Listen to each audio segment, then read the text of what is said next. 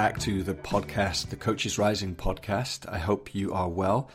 And in this conversation today, I'm going to be speaking with Paul Lawrence, and we're going to talk about systemic coaching and thinking. I'm a bit late to this subject, and the more I learn about it, the more it's expanding my sense of the role that coaches can play and what coaching is. I think it's a really important topic. And so today we'll talk about these 5 orders of systemic thinking and how they become increasingly sophisticated. What are the kind of qualities that leaders embody at each of those orders? And we'll talk about how we can support the people that we work with to expand their thinking if necessary, if we feel that it's perhaps too limited and linear. So we'll also talk about some of the pitfalls of defining what coaching is. You know, there's a real move now to define this is what coaching is, but that creates issues. And we'll talk about team coaching as well. How do you apply systemic thinking within team coaching? I think that's fascinating too. So Paul Lawrence is, he's a coach. He's been a coach, I think, for more than 13, 14, 15 years. And he is an author. He's authored, I think, 4 books, including recently the book Coaching Systemically, which is a great quote on the back of that from Jennifer Garvey Berger. And he's also, I'm just looking here, you know, he teaches coaching on the master's program at Sydney Business School and is an associate at Oxford Brookes University in the UK. There's plenty of white papers on his website too. He'll share links to all of those in the podcast. So I want to just take a minute to tell you about Inside Coaching, which we are relaunching. And it's, well, imagine pulling up a chair inside the coaching room of a world-class coach and then being able to watch them work with a real client. That's what this program's all about. It's always been one of the most popular parts of our live trainings, these coaching demos. And so we decided to create a full training on it. So Inside Coaching is a 12-week self-study program, and you'll get to see all these different master coaches coaching people. How do they do it? What kind of questions do they ask? What kind of moves are they making? It's like you're apprenticing with these master coaches. And the cool thing is afterwards, after each coaching session, I do a debrief with them where I break down everything they did. What were they seeing? Why were they asking certain questions? So that you can really get inside their mind and absorb all that wisdom and experience that they've spent years cultivating. Nothing scripted. All the clients come with real issues. So just a few more things. What do you get by joining? You get 12 unedited coaching sessions, 12 debrief sessions, workbooks, transcripts, bonus videos, a member forum, and a discussion thread. Some of the coaches featured are Amanda Blake, Richard Strozzi Heckler, Thomas Hubel, Jennifer Garvey Berger, David Drake, Rick Hansen, Wendy Palmer, Jim Dethmer, and others. So registration is open from the 8th of June 2021 and it closes on the 17th of June. And if you want to find out more, you can head to coachesrising.com/inside coaching trailer. You'll find a really cool trailer we made about the program there, and you can just put your name in the sign-up box to stay in the loop. So let's dive in, huh? This is the podcast with Paul Lawrence. So, Paul, good to be with you today. How's things with you? Yeah, things are really good. Thanks, Joe. Yeah, I know you're out in Australia at the moment, but you're originally from the UK, that's right? Yeah, I was from the UK and migrated out here permanently about 17 years ago, to Sydney. I'm based in Sydney. Great. Maybe it'd be good, before we talk about our topic today, systemic coaching, to hear a little bit about just the work you're doing in the world, you know, just to set a bit of context for our conversation. Yeah, sure. So what would you like to know? Yeah, just like, you know, I know you work as a coach and you're an author. Perhaps you could just say a few things about, you know, what is it that's driving you or you're passionate about, and who are the kinds of people you're working with?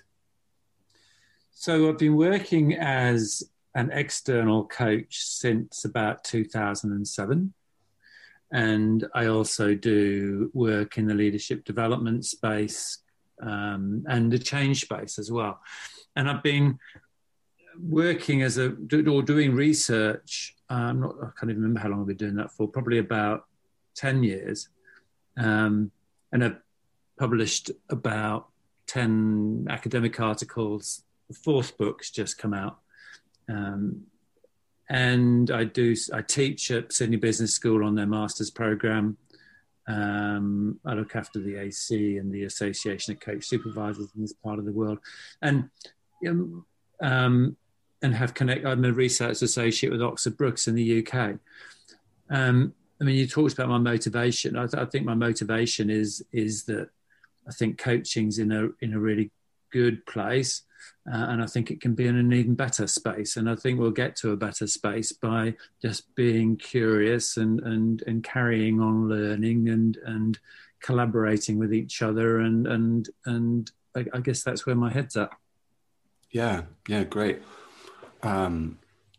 Because I know you said there, like, you feel like coaching's in a good space, but my slightly provocative question would be, what's getting in the way of it being in an even better space right now? What do you see, that's needed?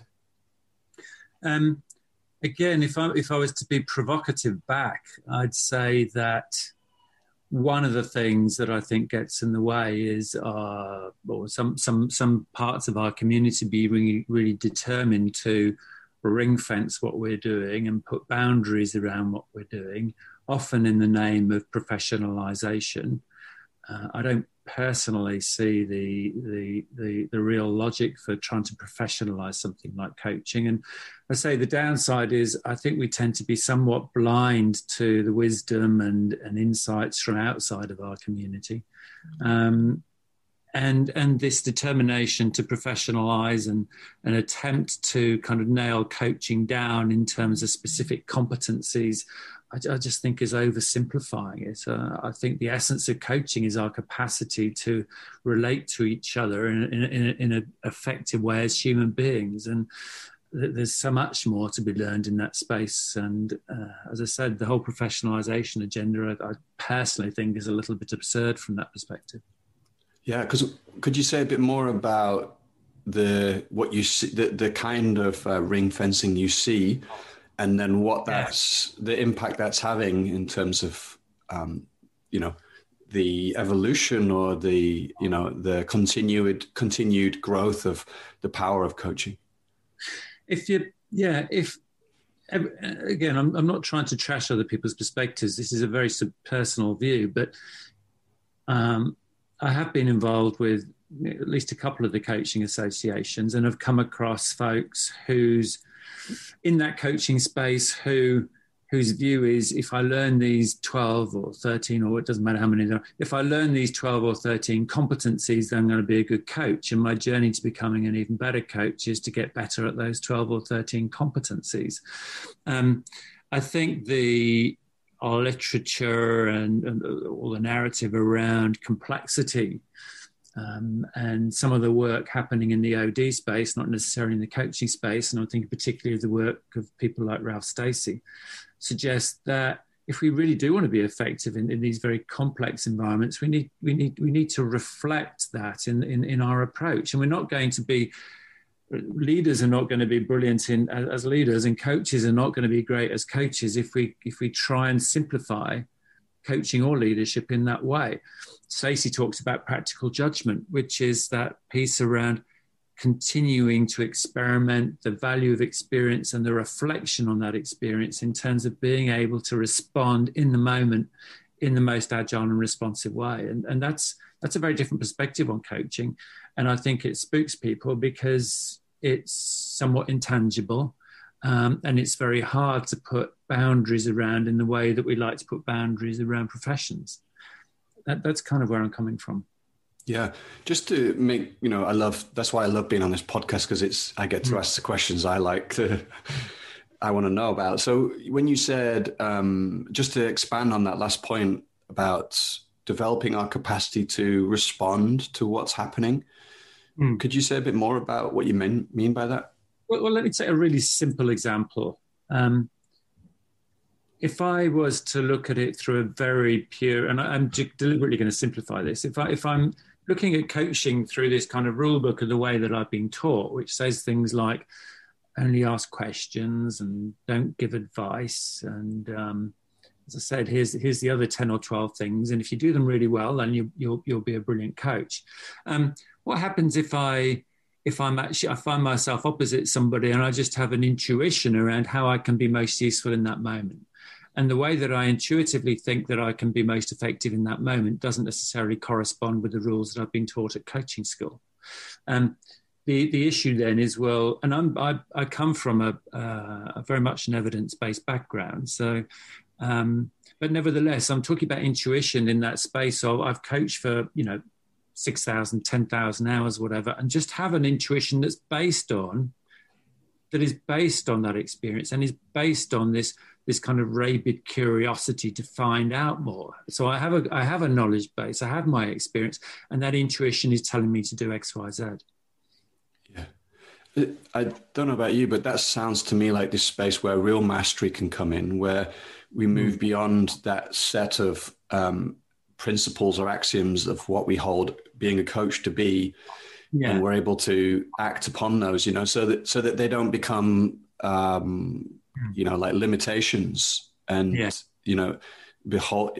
kind of hold us in tight to and limit possibilities, like I think we are this space when, we're fully present and attuned to that intuition. And yes, we've got all the principles, the methods, but we're kind of like able to take perspective on those. Yeah, I think that's absolutely right. And I think, as I said, in this quest to kind of professionalize things, the challenge there is how do you make tangible and measurable mastery? I don't see how you do that. I think it was Clutterbuck who suggested, I can't quite remember the context, but some evidence that suggested that so-called master coaches are actually, there's no evidence to suggest they're any more effective than people who just started coaching. If that's the case, then the way that we're trying to define mastery just isn't working. And I don't see how you define it in concrete, tangible terms, and there lies the predicament. Right. I think this is such a rich conversation already. And it makes me think of the Gregory Bateson quote that I think you put in the email. And I don't know if this is completely connected or not, maybe not at all, but I think he said something like purposeful, pragmatic action often results in disaster. And we overestimate our capacity to understand the world around us. And so, Could you say how that for you connects to leadership and to we can move now more into the systemic work and to coaching as well, like how that applies to coaching. Yeah. Yeah. So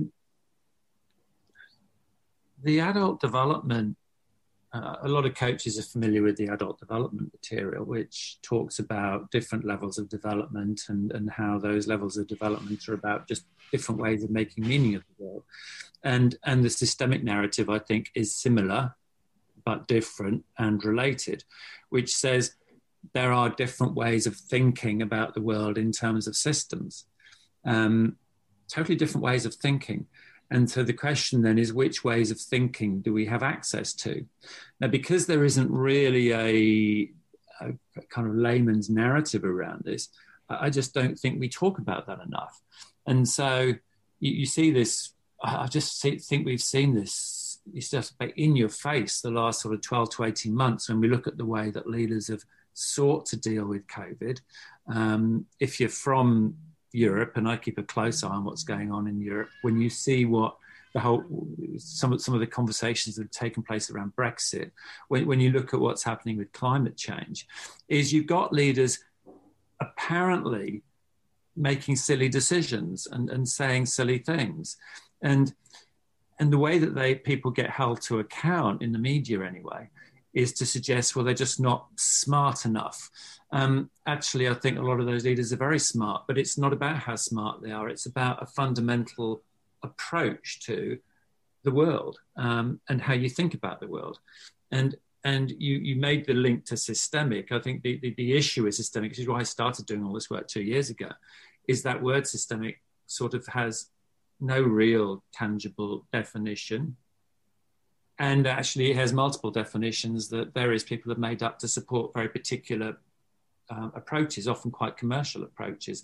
So if we can open up this whole narrative around what does systemic mean, I think it allows us to notice what's happening in the world, both as a leader and as a coach, in a very different way, in a way that I personally think would be incredibly insightful and useful. Yeah, maybe we could actually begin to define then some of the different ways we can think systemically that might be, give us more, help us be more creative and responsive compared to, some of the responses we've seen. So I'm thinking also of that model that you shared with me, of the 5 stages or spheres of systemic thinking. Yeah.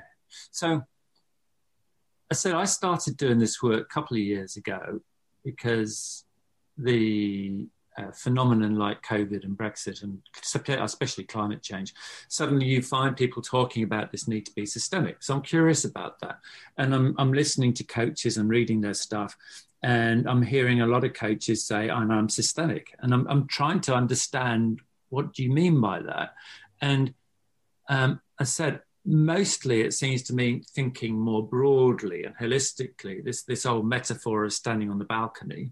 And I think, okay, so now you're standing on the balcony, but what sense are you making of what you're looking at? And I'm not hearing the response to that, other than from, as I said, a few folks in the leadership and coaching space who are talking about it really through tools. And I'm looking at their tools and I'm going, yeah, but I still don't understand the philosophy behind the tools. So that was where the curiosity was born out. But the problem is, and then this is why I think we don't hear a lot of narrative around this, is there's hundreds of systems theories.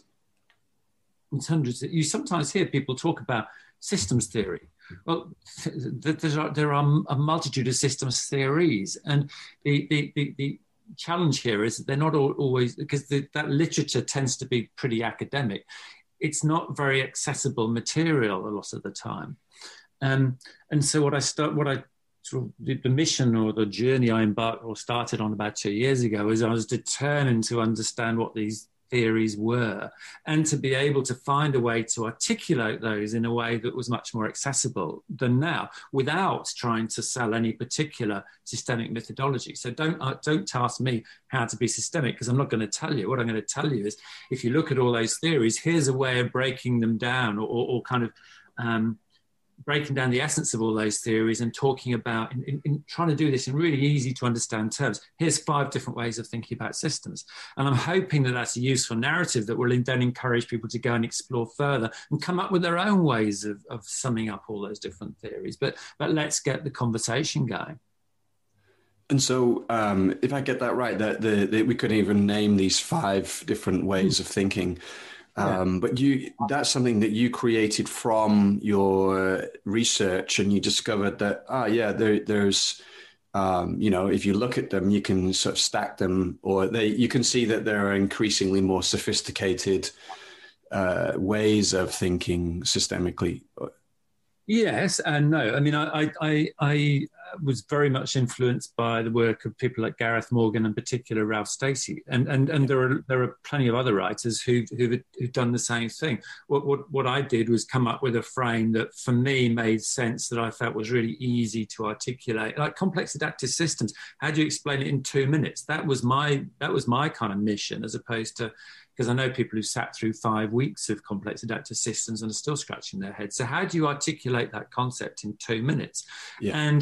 And what was, I think, original, at least it's original, I'm sure somebody else has done it, but I'm not aware of it, is talking about the metasystemic perspective, which actually puts all these systemic contexts into perspective and says, actually, you know what, organizations are not systems.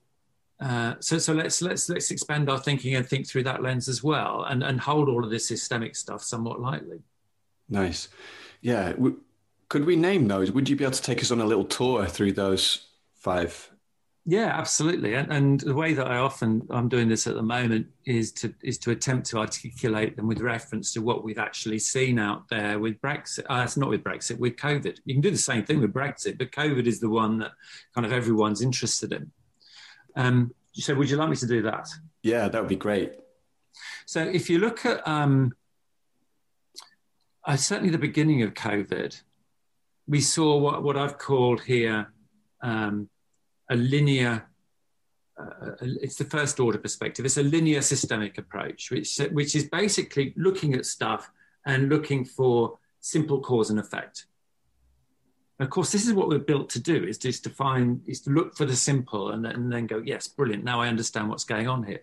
And if you look at COVID, in the early stages of COVID, we heard leaders saying things like, I've got 10 cases of COVID, but relax everybody, because even if we do nothing, in 10 days time we'll probably have 100 cases, and of course we are going to do something, so this isn't going to explode. We can control this. We saw that a lot at the early stages of COVID. Haven't seen it so much recently because people have had to access different ways of thinking, but the premise is, well, I've got 10 cases, it'll become 100 cases. It's this very linear systemic cause and effect. Does that make sense? Yeah. The second way of thinking is linear non-systemic, and this is where we have to. This is where the language can become very confusing, because this is what Senge and co, in the fifth discipline stuff, called systems thinking or something akin to it. And it's this non-linear systemic way of saying, hang on, the world is more complicated than that. So you can get positive feedback as well as negative feedback, and stuff that I do can come back and impact on what I'm doing. You get these causal links. It's all a bit more complicated than that. And so we really need to be very smart. We need to be really smart if you want to understand what's going on and understand these kind of non-linear relationships. And we definitely saw this not too far on into COVID, where you had leaders saying things like, whoa, we've got 10 cases of COVID, better watch out, because we might have 10,000 cases of COVID in 10 days' time. So we're going to have to be super smart about this. And by the way, we've got 10 cases of COVID that we know about. But actually, when you think about it, we might have more than that, because we're not actually that brilliant at spotting COVID when it emerges, because life's complicated and some people don't report their symptoms, et cetera, et cetera, et cetera. So what do I need to do here as a leader? We really got to work hard to understand this thing and really disentangle it. And once you've done that, then we can control it. Got you. Yeah, totally. Yeah. So then you talked about Bateson. You've got this third way of thinking about systems, which says, you know what? What's going on here is beyond our capacity to understand, not least because we are not objective creatures. Everything we look at, Bateson got really excited when he saw that somebody, I think it was a zoologist, found out that frogs can only see things that move and they can't see things that don't move. But as far as the frog's concerned, the frog isn't sitting there going, oh dear, I can only see the things that move. The things that the frog sees moving, that's the reality and nothing else exists. So if you chuck a load of dead flies in front of a frog, they don't exist. And you try explaining to a frog, I'm being, somewhat anthropomorphic here, but if you try explaining to a frog about the existence of the dead fly, it's going to look at you as if you're mad. And Bateson was saying, basically, we're like that too, because our perception is kind of constructive. It's not, so we see what we see and we call that reality and we get very attached to it. And we all see things differently. So this second order perspective, which is, I kind of call it collaborative systemic. But it comes from that second order perspective, which soft systems methodology is a good example, where you explicitly recognize that we as individuals have a limited capacity to experience reality directly. So we need to get a group of us together to compare our different experiences of what's going on and build a hypothesis as to what's going on between us. Nice.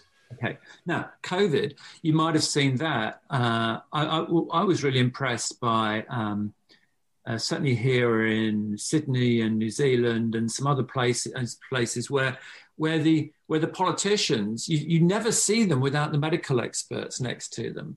And you know that they're consulting widely with other people to try and build up this picture of what's happening. And this is the leader, which I didn't necessarily see too much of in politics, but I certainly saw it in the corporate world. So I'm doing a lot of work with a particular professional services firm at the moment. And one of their leaders said fairly early on to the rest of the staff, you know what? We don't know what's going on here. That's not something you hear from global leaders. We cannot be sure what's going on. We're talking to our offices in China and Singapore and where have you, who've been impacted by this before us, to try and build up this picture of what's going on. And we're going to continue trying to understand and adapting and reacting as we go. So that's what I would call a collaborative, systemic perspective, because it relies on collaboration. And the barrier to that among leaders is this belief in, I have got to be smart enough to understand everything by myself. And if you believe that, if that's one of your underpinning beliefs, you're probably going to find it very difficult to access that collaborative, systemic way of thinking. Yeah. Yeah, nice.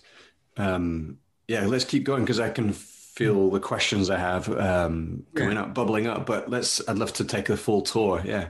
Yeah. All right. Well, here's where I try and explain complex adaptive systems in 2 minutes. And I'll just tell it with a little story, which is when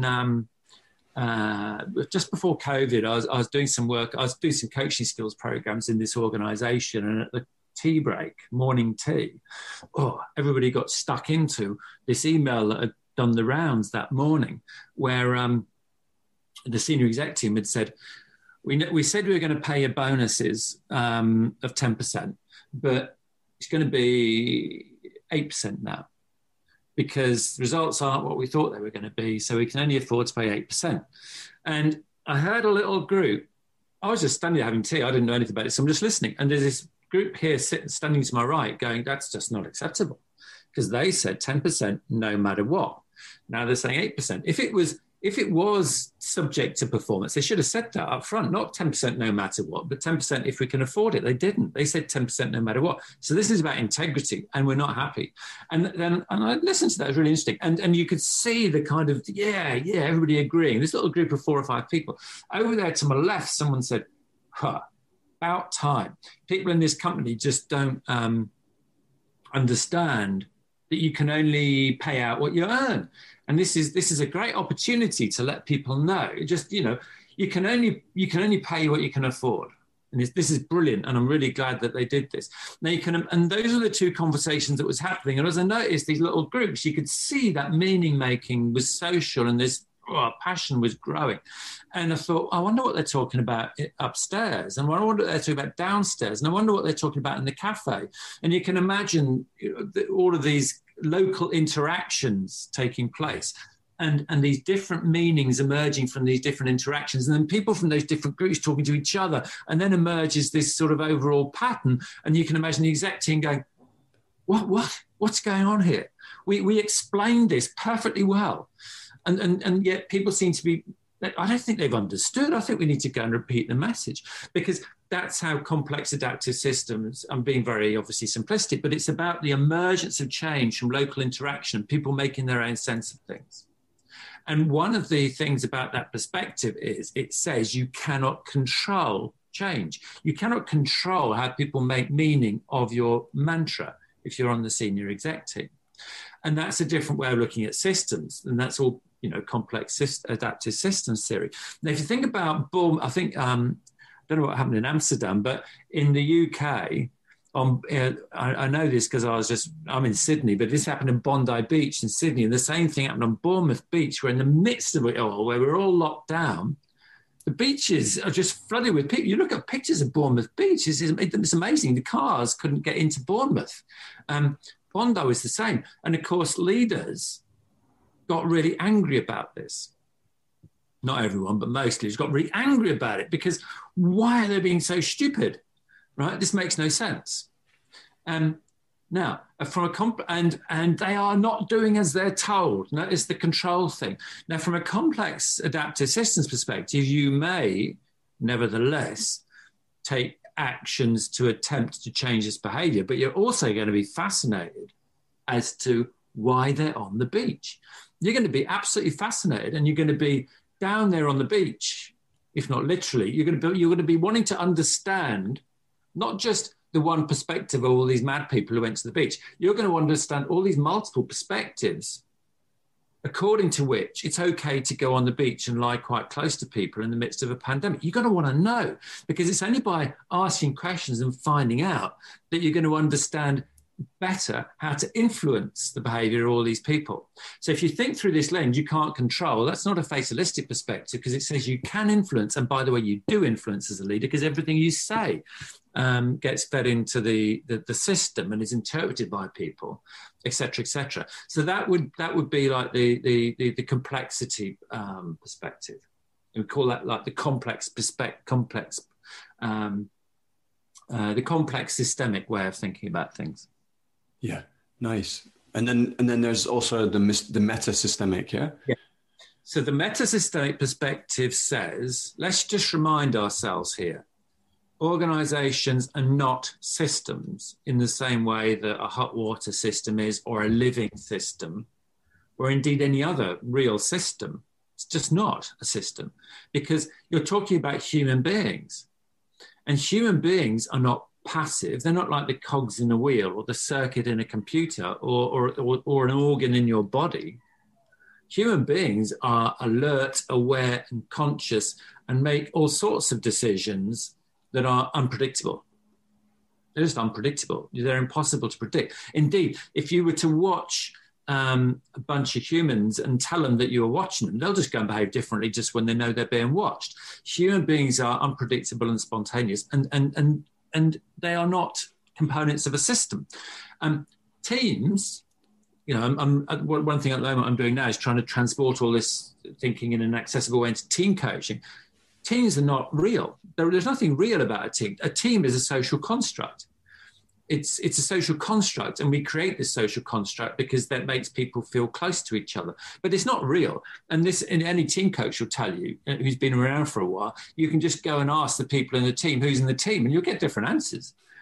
That finance person who comes to help us with the budget's on the team, and then the next person, no, they're not on the team. They just come to help us with our finances.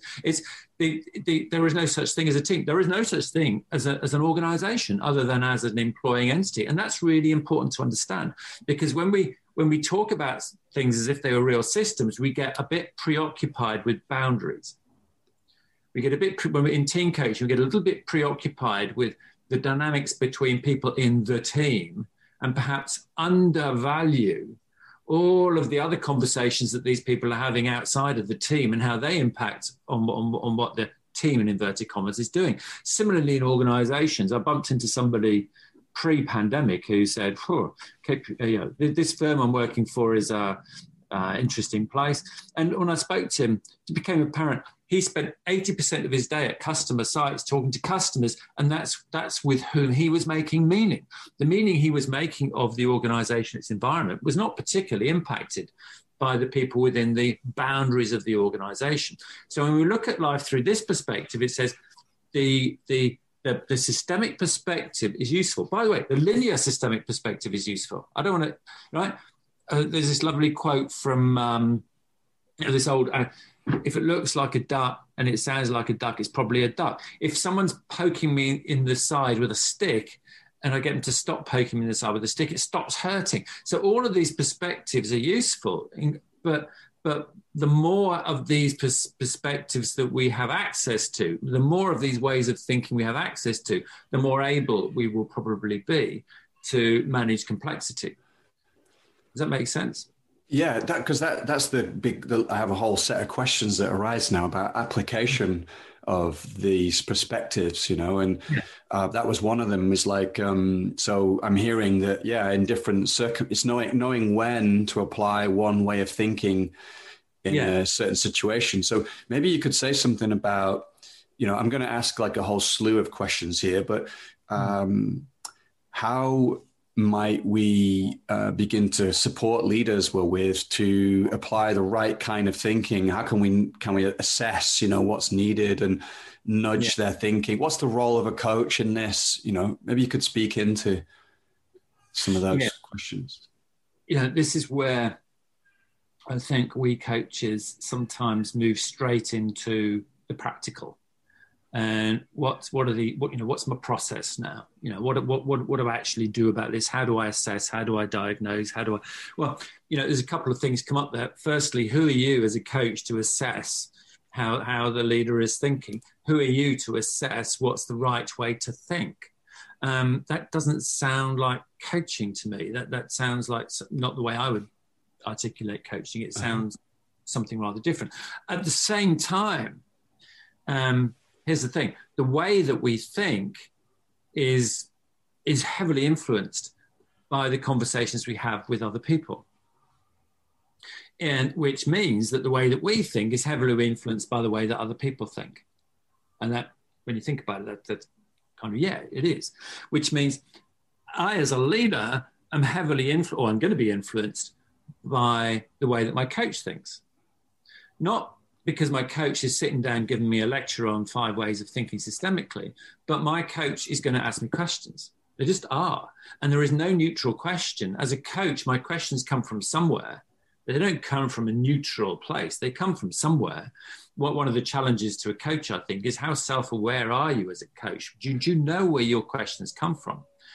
That's one issue. But when it comes to the thinking systemically piece, where my focus is less on what's my diagnosis and how do I decide this, how do I decide that. It's more around how do I enrich the way that I'm thinking. Because if I believe, and this is a big if, it's what I believe that the way that leaders think very much determines the things that they say and the things that they do. And I do believe that the way that we think, the way that a lot of leaders think, is somewhat restricted. Not every leader has access to those 5 ways of thinking. So if I do have access to those ways of thinking, and that in itself is just a metaphor and a model, me sitting here talking about 5 ways of systems thinking may be really quite limited. There may be ways 6, 7, and 8 that I'm not aware of, that I want to go and find out about because I'm curious. And I think almost have an obligation to go and find out, because every question I ask comes from somewhere. If I've really kind of gone looking for this kind of systemic perspective, some of my questions, I don't have to try and do, I don't have to match the question to anything. I just have to ask the question I think is going to be intuitively most useful in the moment. Yeah. And I'm more likely to be asking those challenging questions if I've challenged myself first to be able to think in that way. And I actually think that's all you need to do. I just think you need to really expand your own thinking, and then that will inevitably show up in the questions that you ask and the way that you challenge the people that you work with. Yeah, because how can we begin to challenge our thinking? Because, when I said before about making assessments, it's like, I know that you said that's not like coaching, but in some way, and I think then you said this, but we're always making assessments, And so actually my role is to become aware of my assessment making, and to acknowledge that's what I do. And then be able to maybe work with it consciously and expand my assessment making, sense making. Yeah. So I'm just curious, like, how might we as coaches begin to expand the way we think, so that we can include some of these, the complex and meta-systemic. And the two words that come to mind for me are knowledge and reflection. So, why did I set out to do, I've been working on this systemic stuff for the last couple of years. I've done various conferences and what have you, and written a book. And part of the reason I do that is it just helps me focus my own thoughts, and it gives me something to then go and present to other people and hear their response. So so part of this, the last 18 months, 2 years has been about me seeking to become more knowledgeable and to understand better a whole field of thought that I really didn't have access to. This is where I come back to coaching as a profession. One of the characteristics of a traditional profession is it has its own knowledge base. Well, really? You want to create your own knowledge base? Isn't it? Is that really helpful in terms of going out there and being really fascinated about what people are saying in other worlds outside of coaching? So it's about expanding your knowledge base. At the same time, but that's not enough. That's not enough just to sit there with this kind of having read 50 books and being able to. It comes back to Stacey's piece around practical judgment, which is around continuing to do. There's this piece around learning. There's this thing of not just through reading books, but but to talking to other people, by listening to podcasts, etc., etc. But I'm committed to learning, and I'm committed to reflecting on my own practice. And that's where I think supervision comes in. People define supervision in really quite different ways.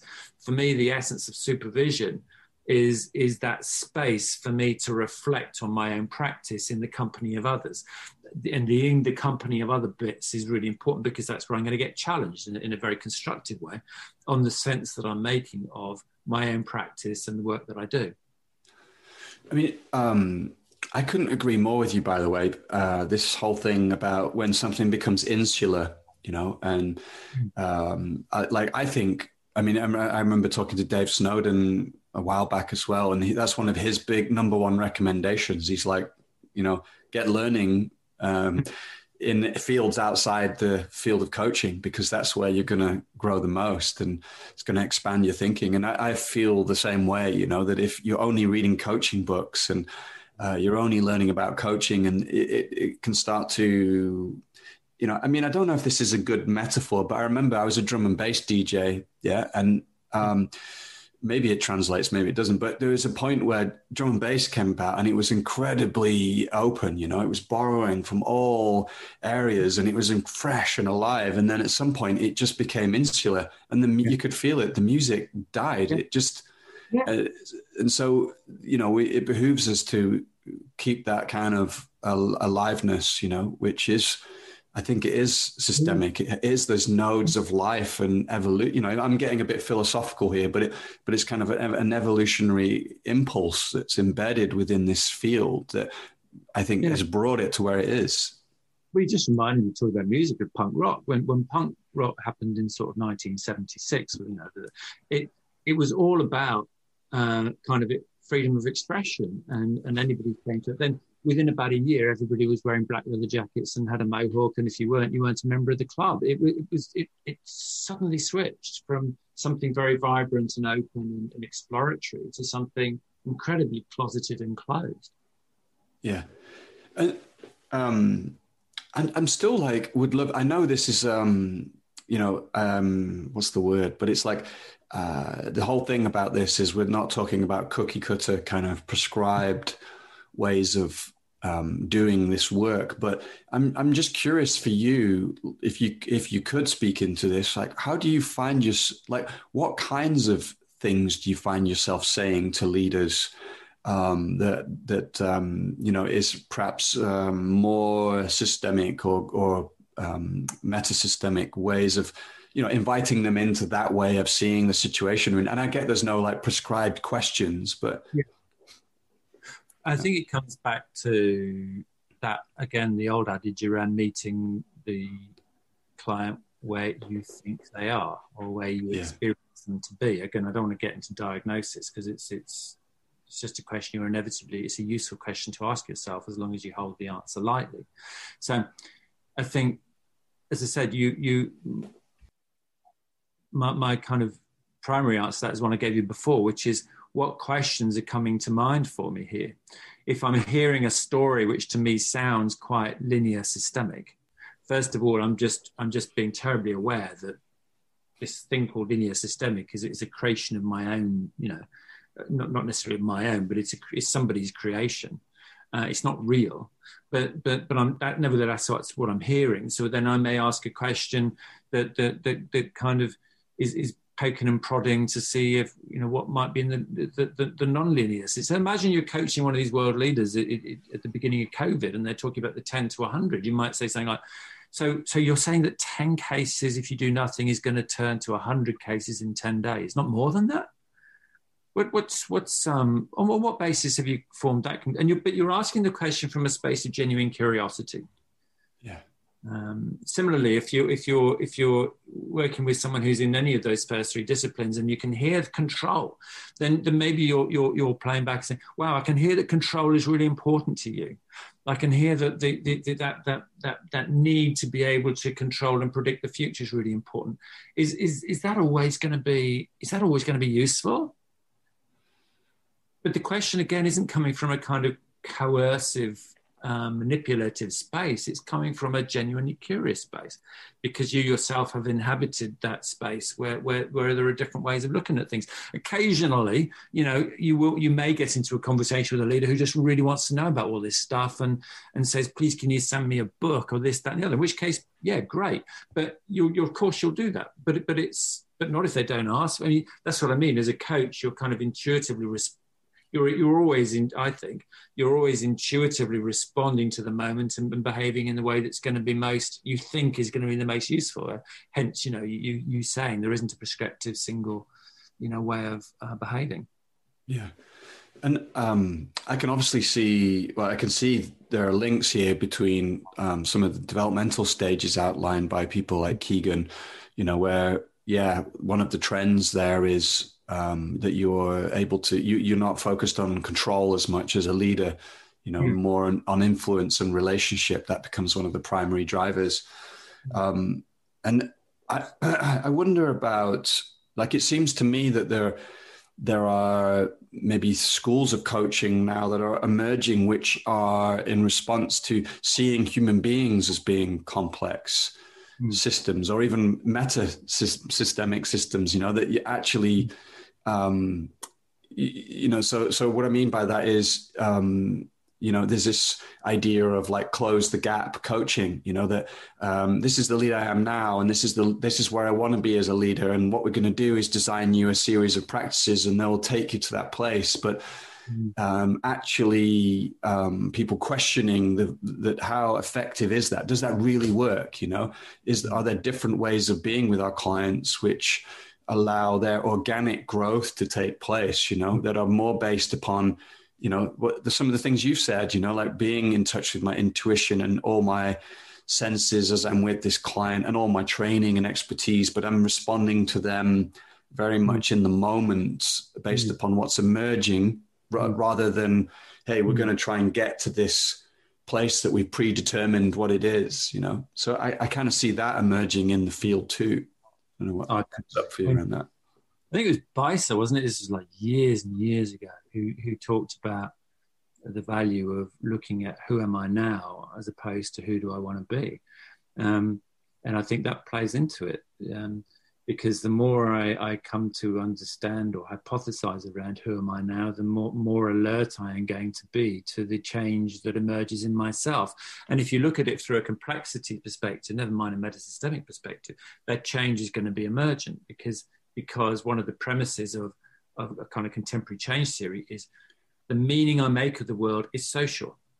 My identity as an individual is social. Again, in the Western world anyway, we have this whole thing around we're autonomous beings, and surrounded by boundaries. But the meaning making is social. Our identity is social. If somebody comes up to me and says, Paul, I know you think you're a wonderful people leader, but I've spoken to 3 people in your team this week, and they're all really quite unhappy because you do X, Y, Z. I'm going to feel threatened by that. That's why feedback is so threatening. It's not because I necessarily reject it. It's because it's threatening the hypothesis of who I am, and that hypothesis of who I am is constantly evolving and changing in conjunction with other people. So saying, this is who I am now, this is the gap, and this is where I want to be, I think it's okay, as long as you recognize that the definition of who am I now and the definition of where you want to be are going to be constantly changing and shifting. And you as a coach don't try and hold somebody to some commitment they wanted to be 3 weeks ago, when that is obviously going to change and emerge. Yeah. And there's something interesting about, exactly. I'm not saying that we throw away that who do I want to be, because there is something evolutionary in that question. But for me, where it becomes powerful is like, and how does that impact you right now? Yeah. So we get out of that like imagined place we're going to get to in the future. Yeah. But we feel like, okay, and what impact does it have right now in this moment? My expression of who I want to be in 2 years' time is actually an expression of who I am now. Right. I think that's what I'm saying, right? Yeah, exactly. Yeah. Aside from asking you about, where we can find out more about your work and your book, I'd just love to touch into a couple of things. One, you mentioned team coaching, and I also would love to. I know you mentioned a series of movies that could be good for people to watch that reflect the different. And I think that's something that can speak so much to us. So you could speak to both the team coaching and the movies. Oh, well, let me do the movies first because that's the easy one. I probably shouldn't say, because we've got a virtual book launch happening next week, and we're going to get people. We're going to show clips of the movies and get them to match the movies to each way of thinking. So I don't know what when this podcast comes out, but it won't come out by then, so we won't give anything away. So yeah, they'll be on the website. So there's a website just for the book, which I think is called Systems 5 Ways, 5 being the number, systems5ways.com. And it's got the 5 movies on the website and matches them to the 5 ways. And it's just a fun way of doing it, right? Because you can just watch a movie every night for a week and tell yourself, So, yeah, so the movies are, if I remember them rightly, a Groundhog Day, The Butterfly Effect, Mr. Nobody, which is a really good film that's not so well known, a film called Chaos Theory. And then I couldn't find a film to really reflect the meta-systemic, but there's some brilliant quotes from the Dirk Gently series, which I just think are really cool. So you can match. Yes, that's the premise, and it was not an original premise, because there's a paper from some guys somewhere in Scandinavia where they came up with 3 of these films and matched them to 3 of their categories, and I just added Groundhog Day and Dirk Gently to just to illustrate the five ways of thinking that are in the book. Cool, nice. Okay, great. Team coaching in 5 minutes. This is something that I'm now writing an article on, but you just have to start with. Here's a couple of things. I'll just talk about a couple of aspects of it. Well, number one, if you look at a lot of the team coaching models that are out there, they're really very focused on and quite narrow compared to the broader literature on what constitutes an effective team. And it's really interesting. So if you look at Ruth Wagerman's work, for example, she says, we should be, she reckons, I can't remember, that if you want a team to be really effective, put 60% of your effort into selecting the team, 30% into getting the launch right, and 10% in actually coaching them. And you go, well, if that's the case, why are we coaches not actually spending more time in the design of the team and the launch of the team if we want to be really useful? And I think the answer, partly, lots of answers to that, is we tied ourselves in knots a bit by saying some of the early definitions around team coaching are you only team coaching if you're working with the intact team. Well, you only get to work with the intact team after it's being built and, just before the launch. So we are tying ourselves in knots a little bit, but again, trying to create this thing called team coaching, and rather than going, let's just look at team development more broadly, because there's all this lovely stuff out there, but we've gone very quickly into trying to define this thing. And I do think that where we are now, when we look back in 5 years' time, I think it'll be quite different. So there's that piece around boundaries and the impact it has on our thinking, which I think has been quite narrowing.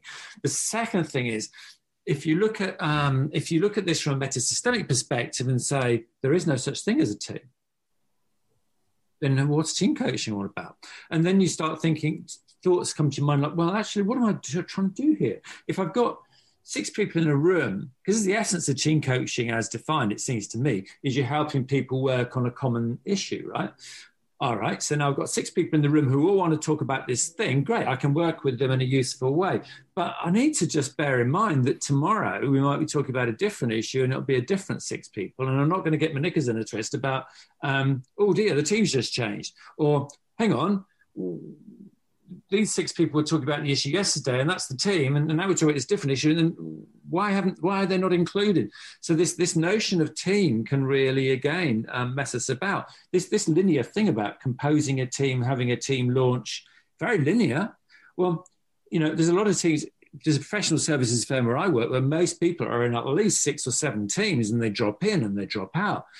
There's never a launch. I mean, they're just continually dropping in and dropping out. The composition of the team is continually changing. If there is such thing as a launch, it's happening all the time. So the way that we've defined team coaching up until now, when you look at it through the meta-systemic perspective, looks terribly linear. So how do we move all this stuff and our thinking into a space that's less linear and reflects the way that a lot of teams operate without throwing the bathwater out? Because as I said, this isn't about trashing linear, systemic, or non-linear. It's about having access to different ways of thinking and being able to look through all of those lenses. And there are times, I think, a lot of the literature at the moment around team coaching makes a lot of sense through those linear, systemic, and non-linear systemic perspectives, but all very first order.